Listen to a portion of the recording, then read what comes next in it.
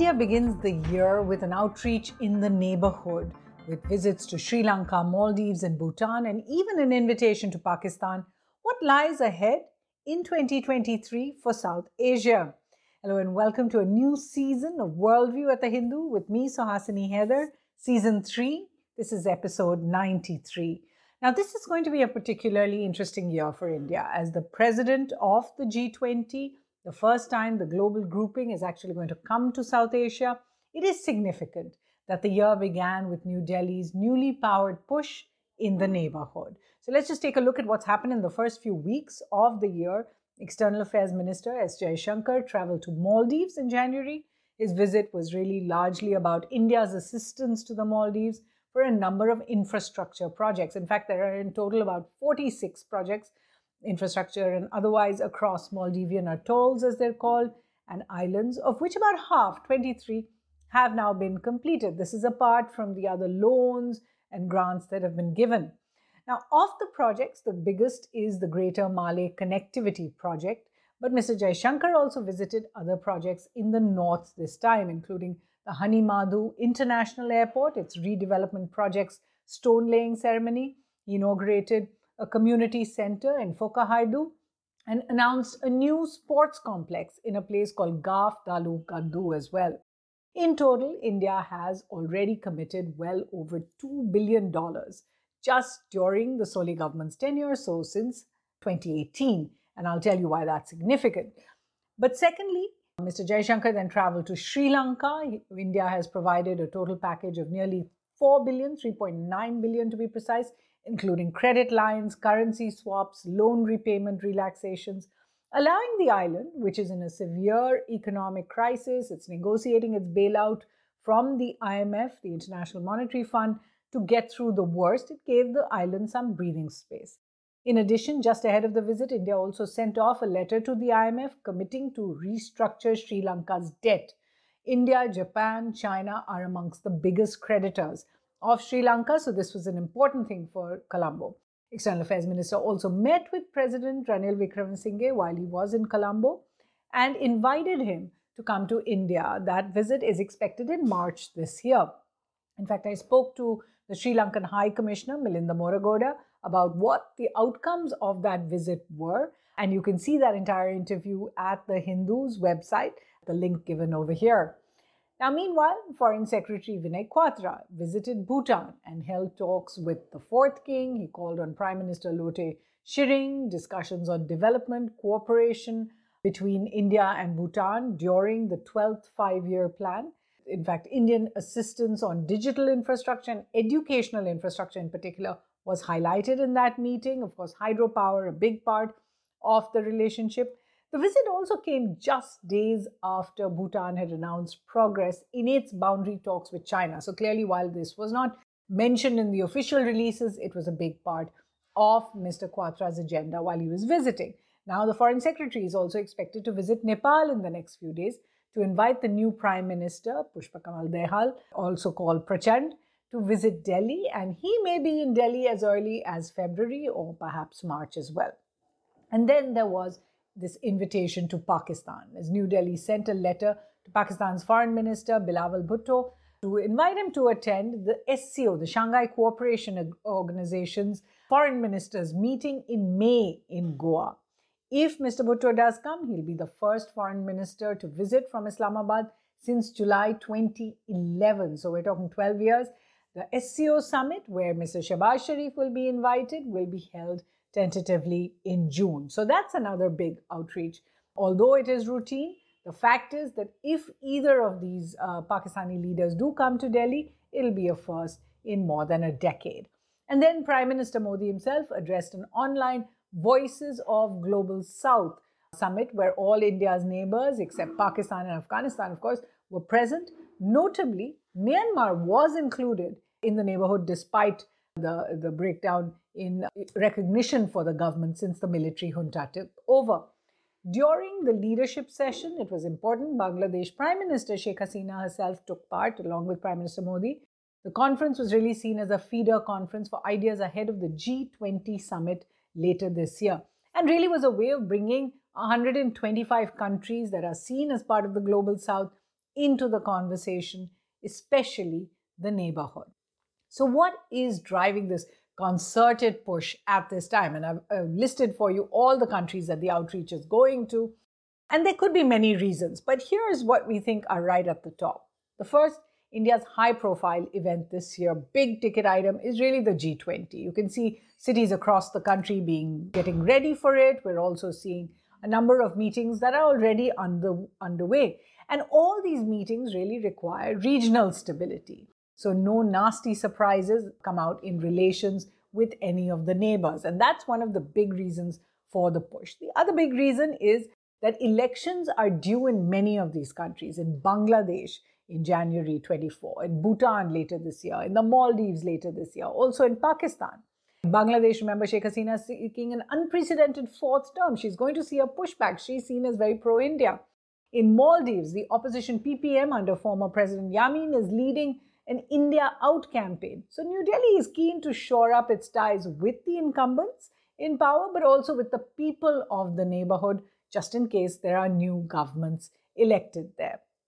And then you have the big problem that came from COVID, but brought with it an opportunity. COVID clearly hampered China's outreach in the subcontinent in terms of economic support, in terms of tourists coming out, in terms of inviting students back in.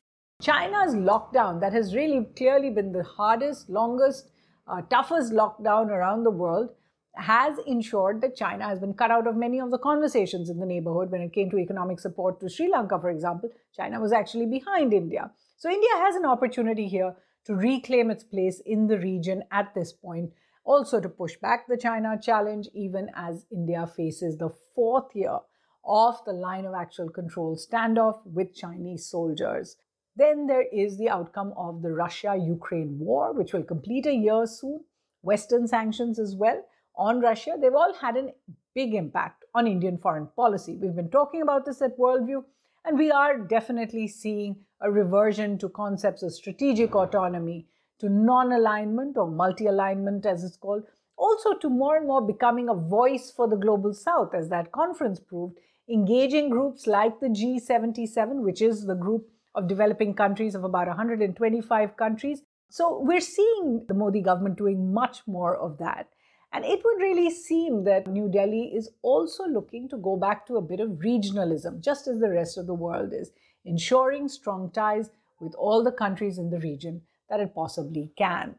A fifth reason, while external events may not actually hamper India's domestic politics, the fact is that India's domestic politics, particularly the government's policy towards minorities, does impact its image in neighboring countries, especially, of course, those like Bangladesh, Maldives, and Pakistan, which are Muslim majority nations. And as a result, the Modi government has obviously in the last few months found it has to go the extra mile to reassure friends in neighboring capitals of India's continued commitment to pluralism. Now, this is something that is not necessarily spoken about all the time as a part of India's foreign policy, but it's there at the back of many minds.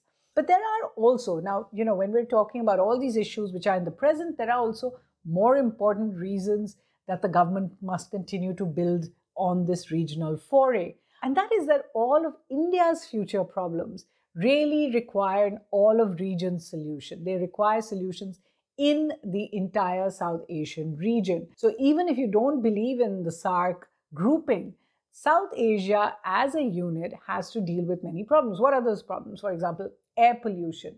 9 out of 10 South Asian cities are in the top 10 list of polluted cities. Water pollution has the same thing.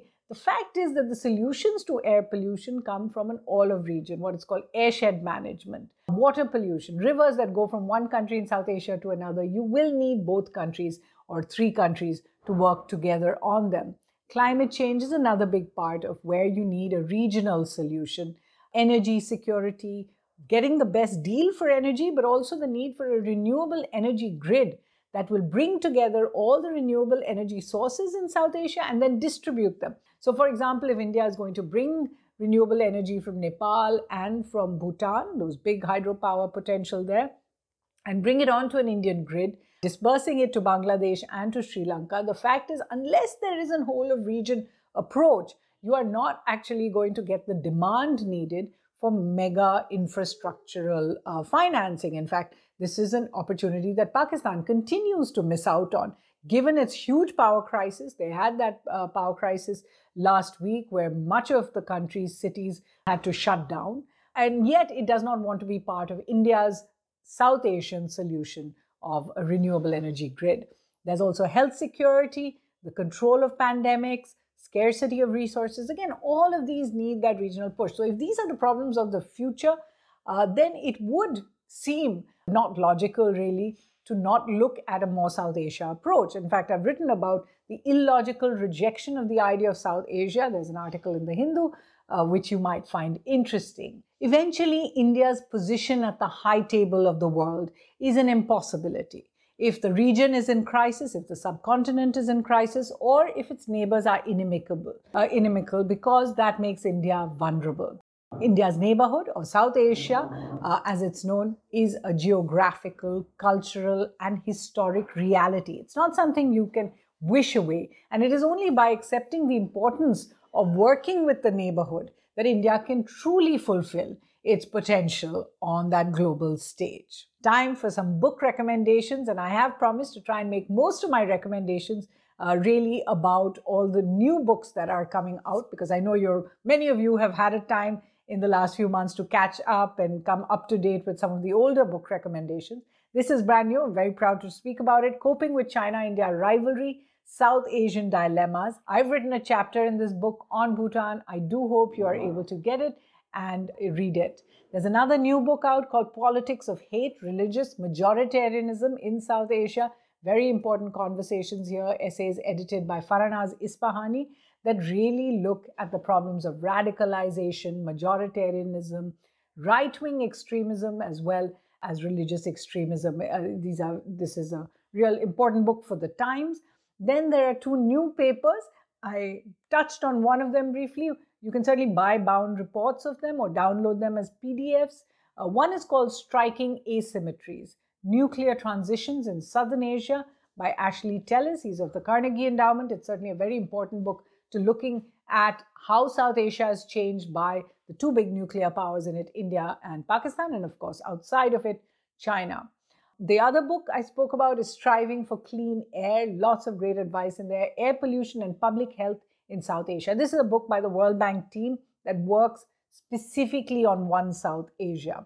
A book a little bit from the past called Monsoon by Robert D. Kaplan, who's the author of The Revenge of Geography and Asia's Cauldron. These are very important regional geography books. Another one called The Power of Geography. I think I've spoken about it before. 10 Maps That Reveal the Future of Our World. The sequel, this is, to Prisoners of Geography by Tim Marshall. And then there's another book called Modern South Asia. It's in its 4th edition now. History, Culture, and Political Economy. This is by Shagata Bose, as well as Aisha Jalal, renowned historians, and really a very interesting read. A book coming out soon called Subcontinental Drift, Domestic Politics and India's Foreign Policy. This is by an academic based in Singapore, Rajesh Basroor. It'll be out later this year, and it looks at how domestic constraints hamper India's foreign policy and its potential as a superpower. So very on point with some of the things we've discussed today.